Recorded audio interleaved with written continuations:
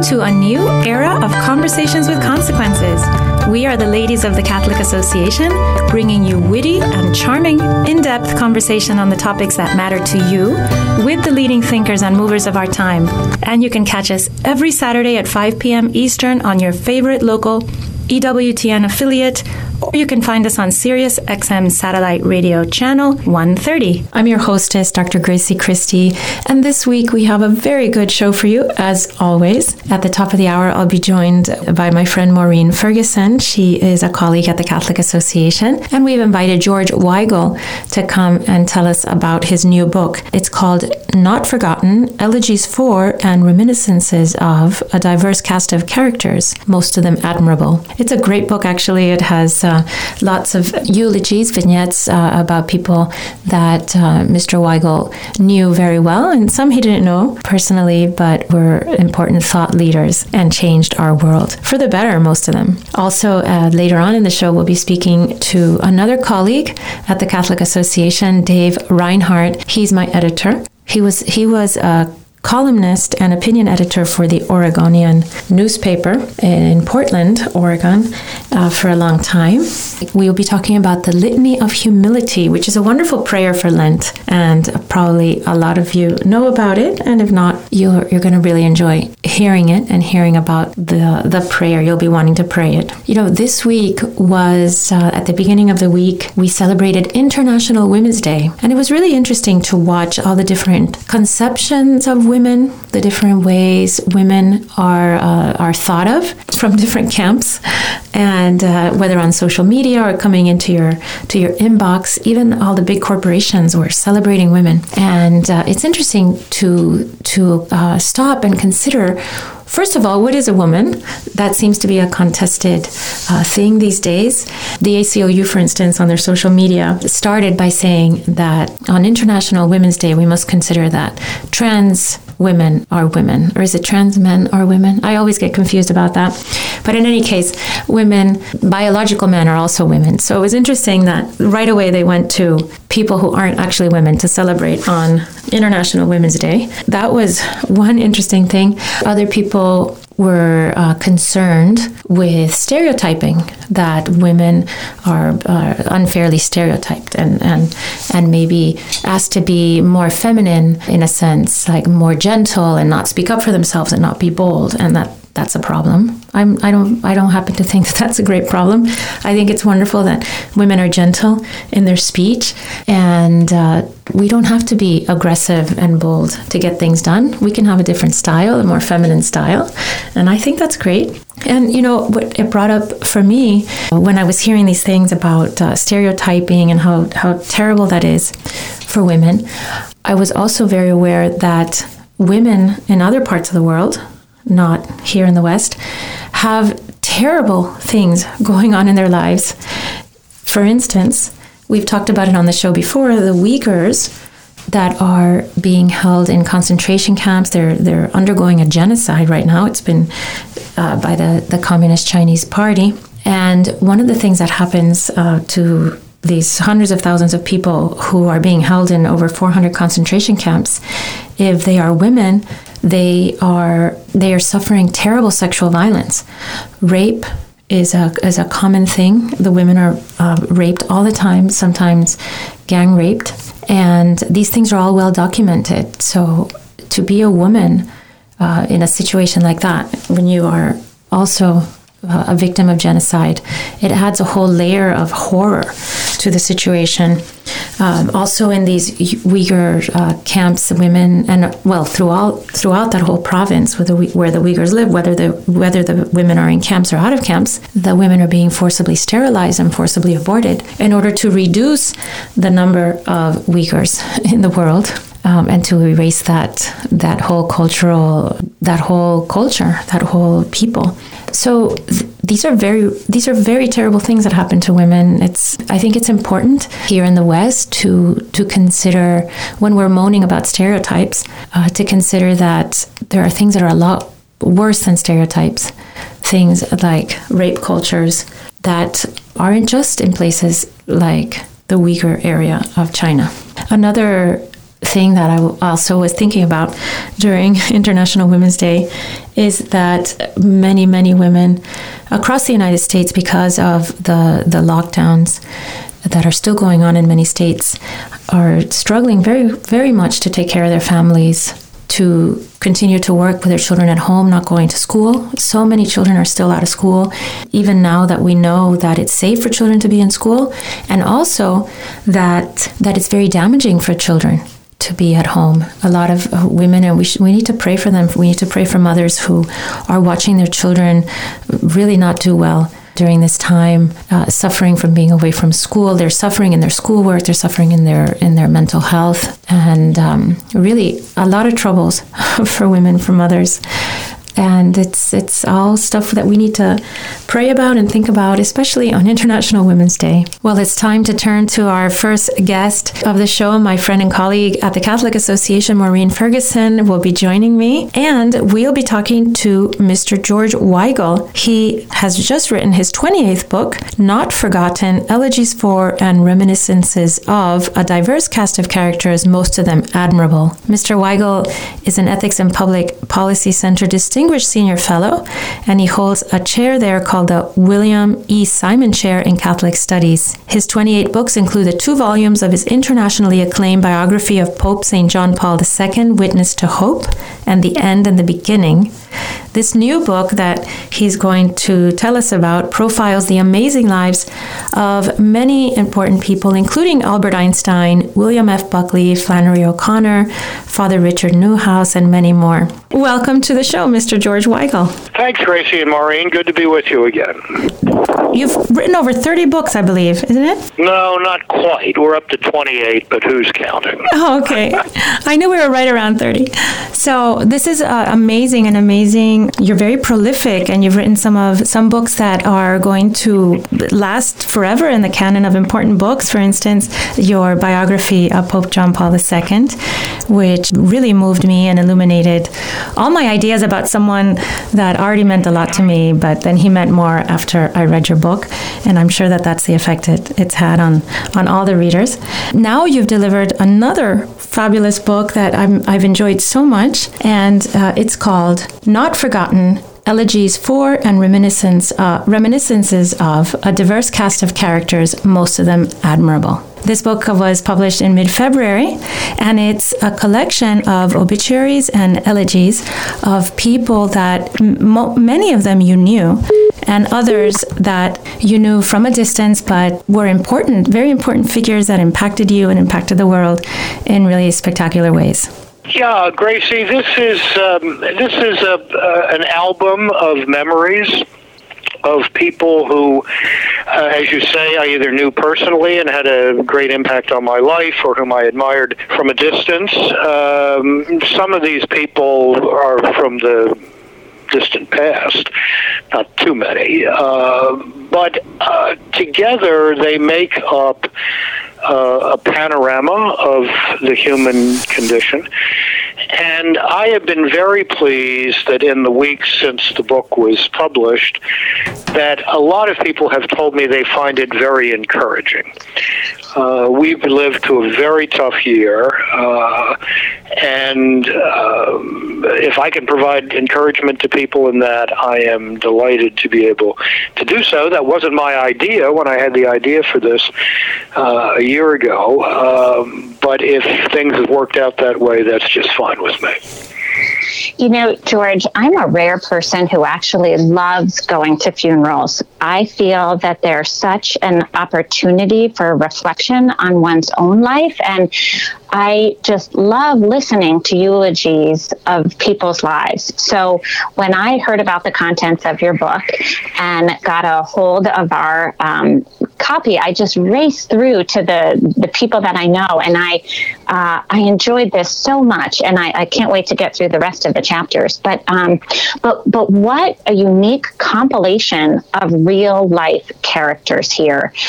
So many distinguished Catholic thought leaders and others that you've eulogized, and most of these, it's so interesting, you've had the pleasure of knowing personally, and these eulogies read almost as like poetic historical accounts of their lives, and anyway, I want to ask you first about Henry Hyde, because he's someone that both of us had the privilege of knowing pretty well. We both worked with him on different projects, and our listeners are familiar, of course, with the Hyde Amendment that for over 40 years has prevented taxpayer funding of abortion and saved so many lives. But tell us about your experience with him personally.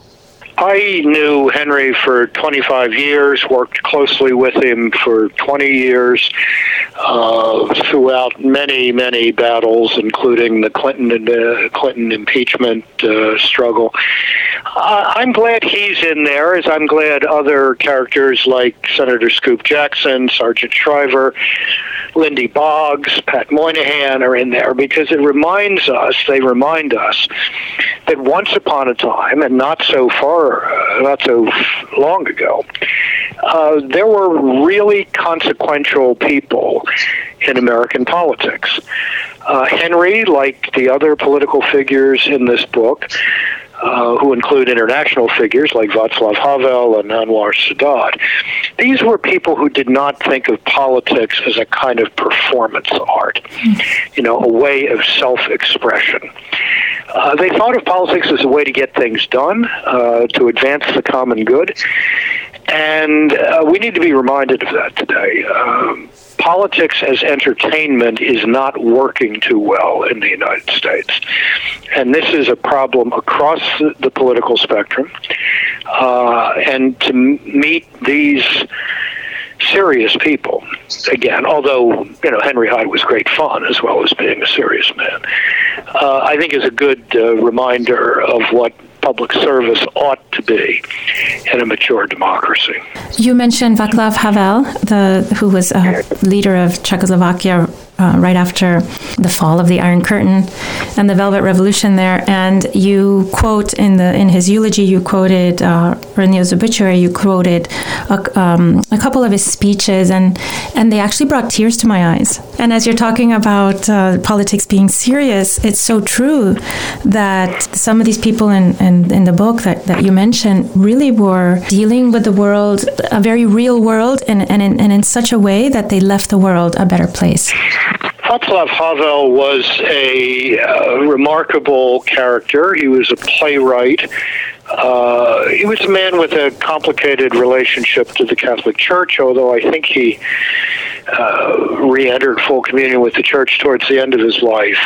A man of deep moral seriousness, whose 1976 essay, The Power of the Powerless, was really one of the strategic documents that made the revolution of 1989 and the collapse of European communism possible. It's one of the great political essays of the 20th century. And there was a kind of intuitive commonality, I would say, between Václav Havel and John Paul II. They understood each other pretty well. And Havel's welcoming address to John Paul II in Prague in, I believe that was 1990, is just stunning. And I quoted it some length in the book, and I just love reading it every time I read it. It's wonderful stuff about the power of the human spirit, pointed in the right direction to bend history in a more humane direction. Another great man you eulogize is the one and only Cardinal Francis George, and you titled his chapter Cardinal Conquering Pain, and talk about his story of living with chronic pain so heroically, and it seems quite fitting during this Lenten season. So tell us a little bit about that one. I had known Cardinal George for maybe 20 years, certainly 15.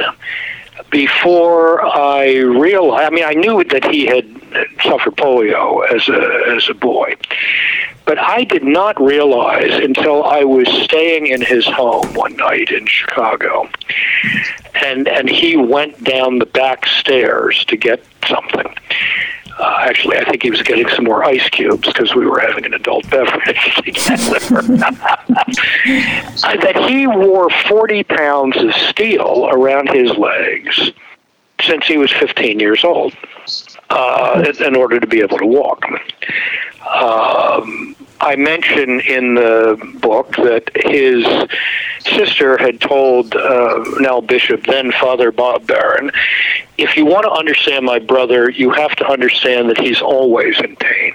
But you never know that from being with him. And that was both an exemplary expression of courage, one of the cardinal virtues, but it was really possible, and here's a Lenten theme for us, because he configured his suffering to the suffering of Christ and believed that suffering could be redemptive and life enlarging. In fact, he said to me once, when I think it was to the euthanasia business was just getting started, and we were just chatting one day, and he said to me, you know, we're going to spend the rest of our lives telling people that suffering and death are good for you. And I said, that's going to be a tough sell. And he said, yeah, but that's, you know, no Easter without Good Friday. So he was a very, very prescient man in that respect. Mr. Weigel, you included a couple of people that, in fact, you described yourself having dinner with them. They were people who you were very close to. And I was impressed and moved by the way you eulogize them. That's Michael Novak and Father Richard John Newhouse. Well, these were two of my closest friends and professional colleagues for decades. And, you know, I still miss both of them. I was a quite young man when I met both of them. I was, let's see, I would have been in my late 20s when I met Father Newhouse, and I would have been in my early 30s when I met Mike Novak. And, you know, as the three of us were always lumped together, in some people's minds. You know, I was very much the junior subaltern in that regiment. I was the kid.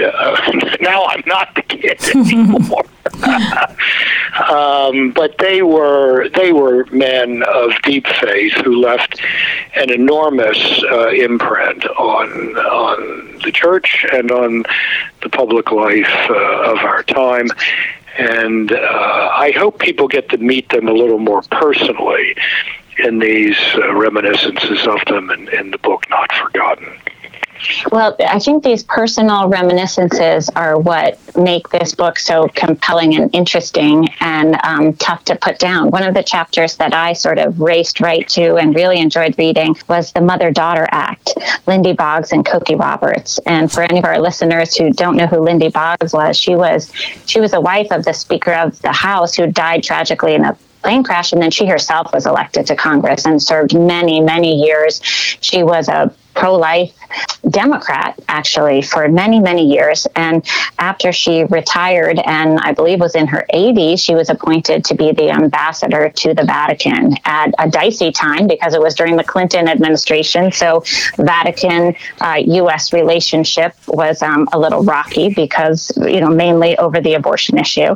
And then her daughter, of course, Cokie Roberts, the well-known news reporter who, when I was back in the day when I was at National Right to Life lobbying for them and doing media work, I was interviewed by her several times, and she was always so interesting to talk about because she was a rare sort of female reporter who saw the nuances of the abortion issue and was more fair than most in covering it. So anyway, I loved your personal story there about Lindy Boggs, and tell us about her reluctance to take that appointment and how her daughter talked her into it. That really is one of the fun lines in the book, Maureen. Lindy was, I think, 81 years old when the Clinton administration proposed making her the ambassador to the Vatican, and she wasn't going to do it. She had just retired from the House after, I think, 10 or 11 terms. It had been a long run. And so she told Cokie that, you know, this had been offered to her and she was going to turn it down. And Cokie says, come on, Mom, it's the two things you like doing best in the world, going to mass and going to parties. I love that. Now, there's a lot more to being the ambassador of the Vatican than going to parties or even going to mass. But it was a great line from Cokie, and whether it turned Lindy's mind around, I don't know, but she did a marvelous job as ambassador, repairing some broken lines of communication, and left the embassy and the relationship in much better shape than she had found it in 1997. I think it was her Southern New Orleans charm that helped her be so successful in that role, I think. It certainly didn't hurt, and but Lindy was far more than a charming lady. She had a lot of political sense. She knew issues. She was, as you say, a solid pro-lifer. And, you know, when we first met after her becoming ambassador, she said, what am I going to do here? And I said, let's see if we can identify three things that both the United States and the Vatican can work on together in these circumstances when, you know, it's going to be hammer and tongs on other stuff. So we quickly came up with international religious freedom, fighting the sex trafficking of girls and women, and addressing the social impacts of technology on people. So she kept focused, was charming, as she always was, and things got better as a result. George, looking through your book, reading some of these wonderful eulogies, I found the idea quite provocative given the current cancel culture that we are living in, when so many people's lives and histories are suddenly being, if not erased, at least found to be too dangerous to talk about. You say in your preface that, I'm quoting, "Each of the people I've memorialized has something to teach us today about righteous and noble living, although a few of them teach those lessons along the old via negativa." I found that very, very interesting in today's cancel culture environment, that there is so much we can learn from the people who have gone before us. Well, I don't do cancel culture, as you know, Gracie, and neither do you and Maureen. I mean, this rewriting history is what totalitarians and tyrants always try to do. And, you know, I fought this when the communists were doing it, and I'm not going to back off when these little mini Stalinists today are running around making a nonsense out of free speech and religious freedom. So I have been calling them as I see them for the 40 plus years that I've been a writer, and I really don't see any point in stopping doing that now. George, I know we don't have a lot more time left, but I'm really curious to hear your thoughts on Sargent Shriver, you know, one of the few in the Kennedy clan that remained strongly pro-life. And just share your thoughts on Sargent Shriver before we have to sign off here. Sarge was a wonderful man, as his wife Eunice was wonderful. They were both solid pro-lifers. I think I lament in the book that they never took the truly radical step that might have shaken up the Democratic Party, and that would have been to leave the Democratic Party over the life issues, especially after Bob Casey was canceled, to go back to that, at the 1992 Democratic Convention by the Clintons. There's another figure in that book that was a bit disappointing on that front. In fact, more disappointing. That's Pat Moynihan, who was one of the smartest people ever to be in the United States Senate, but was somewhat terrified of the New York Times. Yeah. And until the end of his life, when he finally voted for the partial birth abortion ban, was not a reliable pro-lifer at all. That's right. And he famously said, tell us what he famously said, Senator Moynihan, on the partial birth abortion issue. It's too close to infanticide, is what he said. Which, in fact, is something of a waffle, because it isn't too close to infanticide. infanticide. It is infanticide. But the really important quote today from Pat Moynihan is everyone is entitled to their own opinion. No one is entitled to their own facts. You can't make stuff up and then claim the protected opinion for that. This is very, very applicable to the whole transgender debate today, when facts, are so-called facts, are being made up left and right.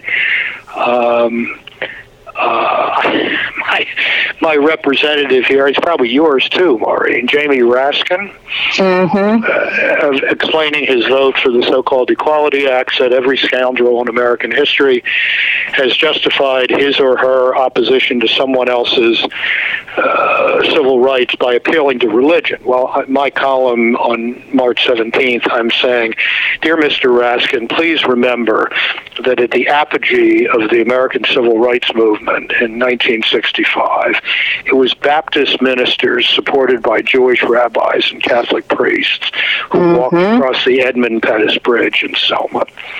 I mean, this is politicized, ideologically besotted, making up your own facts that is frankly killing the country, and we need to challenge it.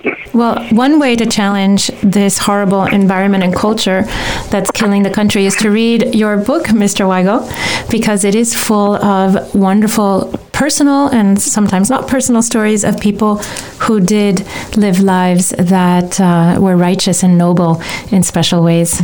So thank you so much for telling us about your new book. I hope that our readers find it. They can visit Ignatius.com to learn more about it. Of course, they can visit their local or online bookstore. Let me give you the title again: Not Forgotten, Elegies for and Reminiscences of a Diverse Cast of Characters, Most of Them Admirable. Thank you, George Weigel, for joining us. Thanks for having me. Every morning, the Catholic Association reviews all the latest news and sends our subscribers a carefully curated collection of the most important news of the day. Items are specifically selected for a smart Catholic audience like you. Don't let the world take you by surprise. Subscribe to our daily media roundup at thecatholicassociation.org.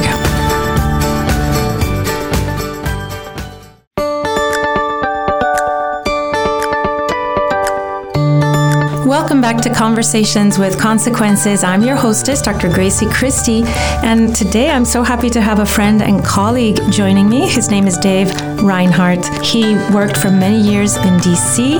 and then became editor and columnist at the Oregonian newspaper in Portland. He was there for 22 years. Now he dedicates himself to freelance writing and editing. He's a fabulous editor. He's my editor. He works with us at the Catholic Association. He also edited my husband's book. My husband recently wrote a book on pro-life arguments. I'm very proud of him. Soon I'll have him on the show, I'm sure, as soon as it's published, because we have authors all the time. Why not my husband? It's a wonderful topic too. And it's a wonderfully edited book because Dave is very, very good at that. So thank you for joining us, Dave. You're very welcome. It's good to be with you, Gracie. Dave, we asked you to come on today because you have a special devotion to a prayer that we think should very much be highlighted during Lent, and it's the Litany of Humility. Now, many of our listeners probably are very well aware of it. Maybe many of you read it and pray it during Lent especially, but I'd like to read it for all of our listeners before we start talking about it. O Jesus, meek and humble of heart, hear me. From the desire of being praised, deliver me, O Jesus. From the desire of being preferred to others, deliver me, O Jesus. From the desire of being consulted, from the desire of being approved, from the fear of being humiliated, from the fear of being despised, from the fear of suffering rebukes, from the fear of being calumniated, from the fear of being forgotten, from the fear of being ridiculed, from the fear of being wronged, from the fear of being suspected, deliver me, O Jesus, that others may be loved more than I. Jesus, grant me the grace to desire it. That others may be esteemed more than I. Jesus, grant me the grace to desire it. That, in the opinion of the world, others may increase and I may decrease. That others may be chosen and I set aside. That others may be praised and I go unnoticed. That others may be preferred to me in everything, that others may become holier than I, provided that I may become as holy as I should. Jesus, grant me the grace to desire it. Amen. Well, that's the litany of humility. What a wonderful dive into the true meaning of the Christian life, isn't it, Dave? Oh, I think it is.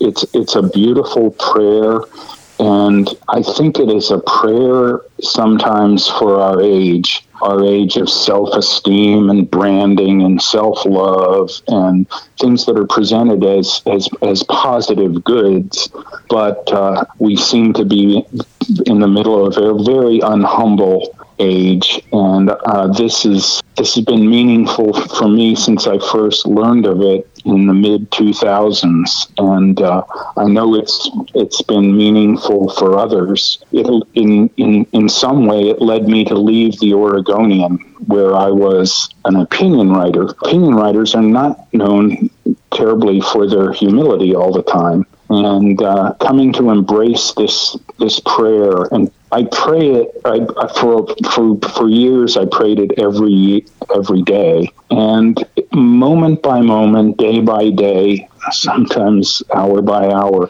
it has shaped me and confronted me. It's just been a true blessing to me. Dave, reading through it appears to me to refute all the reasons that modern culture, our modern society gives us for happiness, to refute them as real sources of happiness.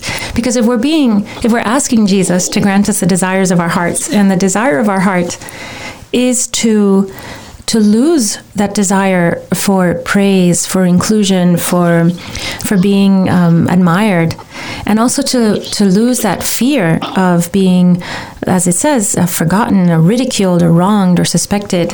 What a countercultural message this is, and really a roadmap to true happiness. It really is. Your listeners should know, and I only know this secondhand, but I believe the source, who is a friend of Justice Clarence Thomas's. I understand that the Justice has a copy of the Litany of Humility on his wall in his Supreme Court offices, and has prayed it regularly and found it a great consolation. I imagine if you're someone like Justice Thomas, you have to be very firm in all these virtues, right? To go forward as he does every day against the current. Especially in coming out of the vicious assault on him. That can harden a man's heart. He's gone to the right place with this litany of humility. I love the part that says that others may be chosen and I set aside. I think that might be one of the hardest challenges to grasp as a Christian, the ability to let go of the desire to be first, to be chosen, to be noticed. Oh, I know. It's a deadly sin, and the need to be reminded of it. I mean, there were different stanzas in each section that hit me, sometimes more than others. One of them is that in the opinion of this world, others may increase and I may decrease. That's one that hits me pretty hard and is confronting. Of course, the language comes right out of John the Baptist when he saw Christ for the first time. The other one that confronts me is the desire to be consulted. Whether it as a member of my family, or as a political consultant, which I was for years, or certainly as a editorial writer and op-ed writer, you want to be consulted. And when you're not, you still may want it, and it still may not be good for you to still want it. And there is true happiness. I'm not going to claim to be the personification of the litany of humility by any means, but over time, and your listeners should know this if they don't already know it, degree by degree, it can change your outlook and make you more sensitive to the times when you need to ask Jesus' help in this. What I like about this prayer is that it puts into words the things that we know are true.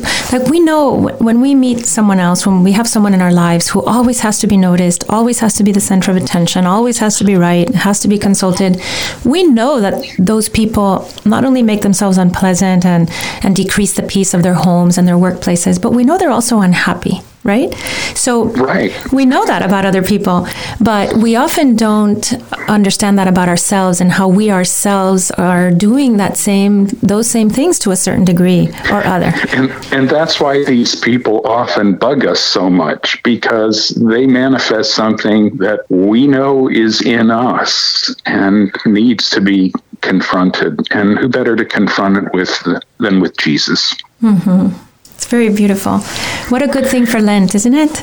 It is. It is. I was intrigued by this because it was attributed, and some claimed written, by Cardinal Raphael Mary Duval, who was Secretary of State in the early part of the 20th century, Secretary of State of the Vatican. And I thought that he was interested in this because he was prey to great ambition, and maybe he wanted a higher office than Secretary of State. And I started to learn more about him, and in fact I learned that it wasn't his prayer. He used a prayer that had been around for some time. And also, he was not a man who was known as ambitious. In fact, he was known as a person who was truly humble. He did not want the office that he was given in 1900. He lobbied against himself. He wrote a letter to the Pope saying, "Don't appoint me to this office." He was just interested in being a pastor and as he said, saving souls. He sounds like exactly the person you want to be in charge, right? Someone who has no personal interest in the game. Exactly. Yes. It's easily found on the internet for people who are interested in it, and I recommend it thoroughly. If you're just joining us, we're chatting about the Litany of Humility with Dave Reinhardt, my friend and colleague at the Catholic Association. Dave, another thing that occurred to me as I was reading through the Litany, I've recently entered, well, not so recently, I just turned 52, so it's 2 years ago that I entered into my second half century. I'm starting to see somewhat what it must be like as our energies diminish and we become the older generation and we start to be overlooked. And I have suddenly a lot of sympathy for people who must retire because of age and take a step back, and all the different ways that age takes away from us our preeminent positions in our world, whether that's professionally or personally at home. Don't you think that this litany is very useful for that state? I do, and I can resemble that remark. Because I'm a little older than 52. I'm 68, and my wife and she is retired, and I'm kind of semi-retired. And you do feel that the world has sometimes forgotten you, or you don't have anything to contribute, and it's a challenge. And this will, I think, help to set your mind right. There's a line in the second section that talks about the fear of being forgotten. Mm-hmm. There are so many of us who can feel forgotten and do feel forgotten. Now, there's a call on us to kind of remember these people, and also that we needn't worry so much about being forgotten by the world if we can remember that we're remembered by Jesus, and that there's more to us than the things that this world would give us and lavish on us. Now that we are in the middle of Lent and as we approach the Holy Week, I remember very much that Jesus himself walked the path of utter humility during his passion and death. And that's another really good sign for us that that's the way to walk, is to walk the path of humility. Well, it is. And in that Last Supper, it always kind of amuses me and confronts me that Jesus had to settle an argument that his disciples were having about who was the first among them. And he was saying, no. The person who is first will be the great servant. And yes, Jesus was the great servant and humble, born in a manger, died with criminals, crucified with criminals.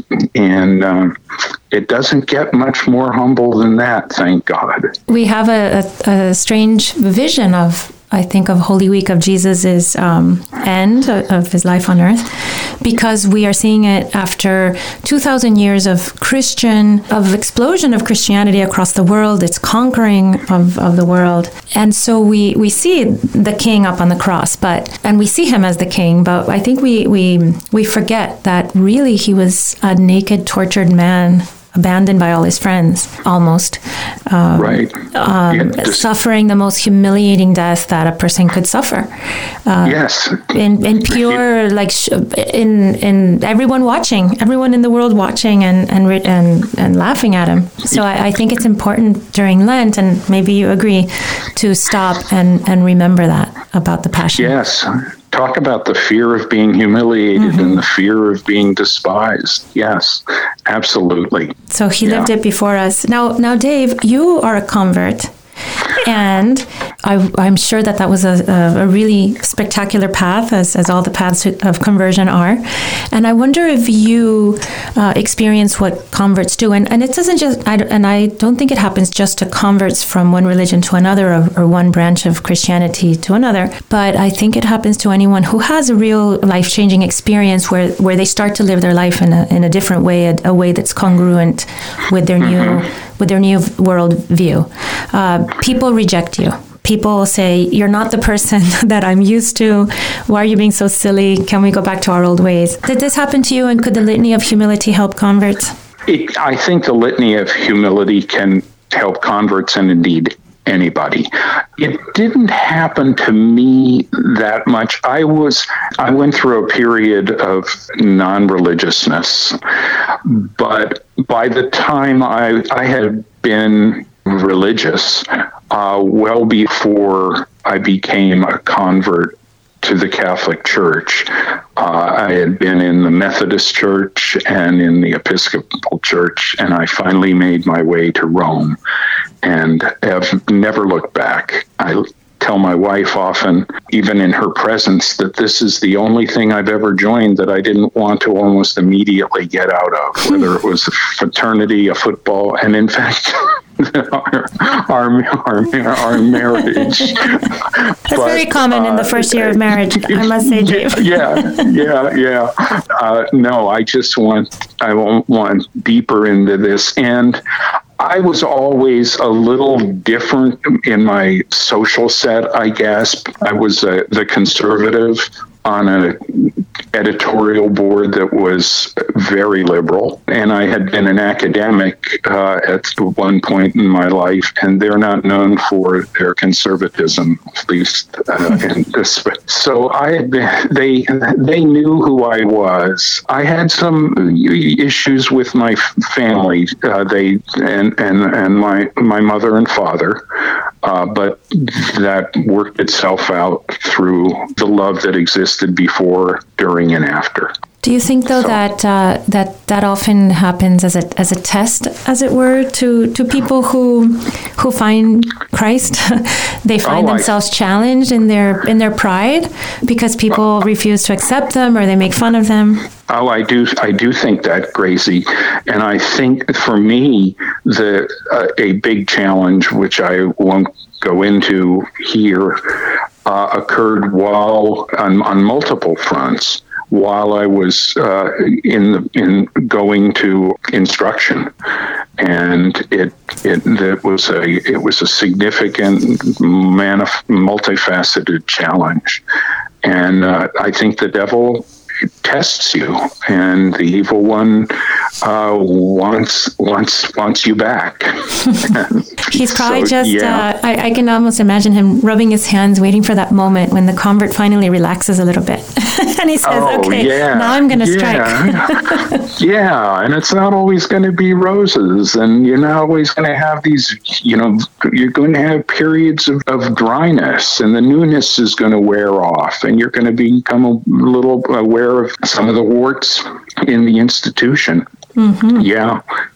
Well, Dave, thank you so much for sharing your thoughts and insights today on the litany of humility. I hope that our listeners will be inspired to pray it during this Lent and allow all of our hearts to be transformed by the beautiful words. So thank you again, Dave, and also, of course, for all you do as my editor and as a wonderful colleague at the Catholic Association. God bless you and all you do, and have a good Lent and a happy Easter. Every morning, the Catholic Association reviews all the latest news and sends our subscribers a carefully curated collection of the most important news of the day. Items are specifically selected for a smart Catholic audience like you. Don't let the world take you by surprise. Subscribe to our daily media roundup at thecatholicassociation.org.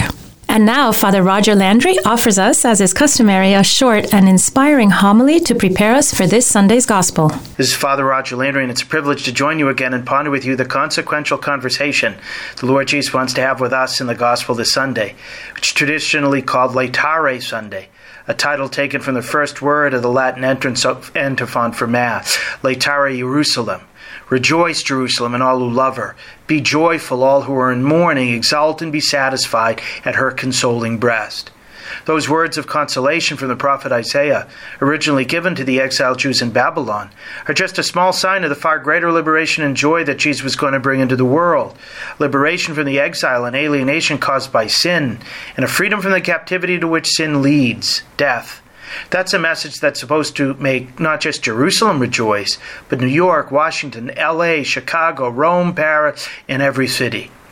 That joy is because of the unfathomable love of God that stops at nothing to redeem us. The Church has us ponder that love in the Gospel this Sunday, when St. John tells us, God so loved the world that he gave his only Son, so that everyone who believes in him might not perish but might have eternal life. The evangelist adds, God didn't send his Son into the world to condemn the world, to render us strict justice on account of our sins, but so that the world might be saved through him. When the human race was in a far worse situation than the Jews in Babylon, God himself sent someone greater than the king of Persia to set us free. He sent his own Son. When God the Father had a choice, essentially, to allow us to die in eternal exile, or to allow his Son to take our place on death row and be brutally mocked and crucified, he loved us, in some sense, even more than he loved his Son. He chose to save our life by allowing his Son to give his. This indescribable love is an incredible cause for joy. That love of God that would pull out all the stops in order to save you and me is the root of all Christian joy. But it's important for us not to hear this message in a softened and sentimentalized way. That passage comes from the middle of the 3rd chapter of St. John's Gospel. And it's great that so many plastered John 3:16 on football stadiums around the country, proclaiming our joy that God loves the world and us so much. But at the same time, many don't find a contradiction when during those same football games, some players are stomping with their cleats in their adversaries, cursing in huddles as fans are getting plastered in the stands, watching scantily clad cheerleaders stoke their concupiscence like Herod Antipas and his drunken courtiers watched his stepdaughter dance. For us to enter into the joy that comes from Christ's love, we need to grasp what it cost and what response it demands. Jesus describes that cost in his conversation with Nicodemus in the Gospel passage this Sunday. For those of you who have watched the crowd-funded television series The Chosen, which I recommend as a very moving visual meditation on the Gospels, you know that much is made of Jesus' conversation with Nicodemus, who not only is a member of the Sanhedrin, but also a searcher for the truth. Jesus challenges Nicodemus a lot to open his mind to the truth that he came into the world to bring. He challenges Nicodemus first about the need for baptism. Then he challenges him in biblical language about what he would do on the cross to make baptism effect what it signifies. Jesus says in this Sunday's passage, just as Moses lifted up the serpent in the desert, so must the Son of Man be lifted up, so that everyone who believes in him might have eternal life. That was an allusion first to the work of the ancient serpent who got Adam and Eve in the garden to distrust God, to sin, and essentially choose death over life. But then it pointed to what God had allowed to happen to the Jews in the desert, who were complaining about what they had to eat, distrusting once again in the one who had saved them from Pharaoh. As we see in the book of Numbers, God allowed seraph serpents to slither among them and bite them with poisonous venom. The antidote God prescribed to save them was to have Moses make a bronze serpent and mount it on a staff, and those who looked on that serpent, a reminder of the sins that had infected them with a fatal bodily and spiritual venom, they would be saved. Jesus said that he on the cross would become like that elevated bronze serpent. He would suck the poison of sin out of our wounds and take it with him to Calvary. When we looked at him on the cross, we would see first just what your sins and mine had caused. Second, the fact that we can't save ourselves from our sins by our own efforts. And third, the great love of God who would take those sins on and the death to which they inexorably lead in order to provide us with a saving antitoxin. But the type of glance we need to give to Jesus lifted up on the cross must not remain merely a thing of our eyes. To be saved, we need to look at the cross with the eyes of faith, a faith that translates into a way of life. That's what St. John expresses immediately after the consoling words about the depth of God's love. Whoever believes in Jesus, St. John tells us, will not be condemned, but whoever does not believe has already been condemned. He forcefully reminds us that just like those in Jerusalem prior to the exile refused to listen to the prophets, so we can refuse to listen to Jesus, to look upon him with the grateful eyes of faith, and to receive his free gift of salvation. This is the verdict, St. John states, that the light came into the world, but people preferred darkness to light because their works were evil. For everyone who does wicked things hates the light, but whoever lives the truth comes to the light, so that his works may be clearly seen as done in God. To look on Jesus lifted on the cross with the eyes of faith means to enter into the logic of the cross. It means to heed Jesus' words we hear every Lent, to deny ourselves, pick up our cross each day and follow him, leaving the darkness of sin behind and entering with Jesus into the light. Like St. John, we must behold the one we have pierced and see the saving, transformative blood and water flowing from his side. Like St. Paul, we need to look at Christ on the cross in a way that leads us to become one with his saving love. St. Paul wrote to the Galatians, I have been crucified with Christ. It's no longer even I who live, but Christ who lives in me. The life I now live in the flesh, I live by faith in the Son of God who loved me and gave himself up for me. That's why St. Paul was able to glory and boast in nothing except the cross of our Lord Jesus Christ, by which the world is crucified to me and I to the world. That's why when Jews found the cross a scandal, that the Messiah would be murdered by the very occupying forces from whose clutches they anticipated he would liberate them, and the Greeks found the cross a folly, that someone would be so dumb as to be publicly tortured and ignominiously executed, St. Paul was able to find in the cross his power and glory. He found in the cross the source of the healing we most need, and he wants to help us find that same healing. What Jesus explained to Nicodemus in the Gospel and fulfilled on Golgotha takes on special meaning every Mass. It's at Mass that we behold Jesus lifted up, not as a bronze serpent, but as the Lamb of God who takes away the sins of the world. It's at Mass that we encounter the awesome truth that God so loved the world so much that not only did he give his Son in Palestine 2,000 years ago, but shows that love even more by giving us his Son every day on the altar and making his Son's forgiveness available to us every day in the sacrament of penance. As we prepare for Mass this Sunday, let us get ready to look on Christ, lifted up on the cross, lifted up in the host, and say with St. John and all the members of the early church, we have come to know and to believe in the love that God has for us. We have indeed come to trust in him and in his saving mercy. We have come to believe in and live in his light. Laetare Jerusalem. Indeed, rejoice, Jerusalem. Rejoice, O world. Rejoice, listeners of Conversations with Consequences. God's merciful love is real, and God's love is so great that he never ceases to share that gift with us. God bless you. Thank you, Father Landry. To hear more from Father Landry, check out his website at catholicpreaching.com, and you can also catch his writings at EWTN's own National Catholic Register. A big thank you to all our listeners for joining us. I hope that this show was helpful. I hope that it gave you more peace and more hope and more joy, and you go with our prayers.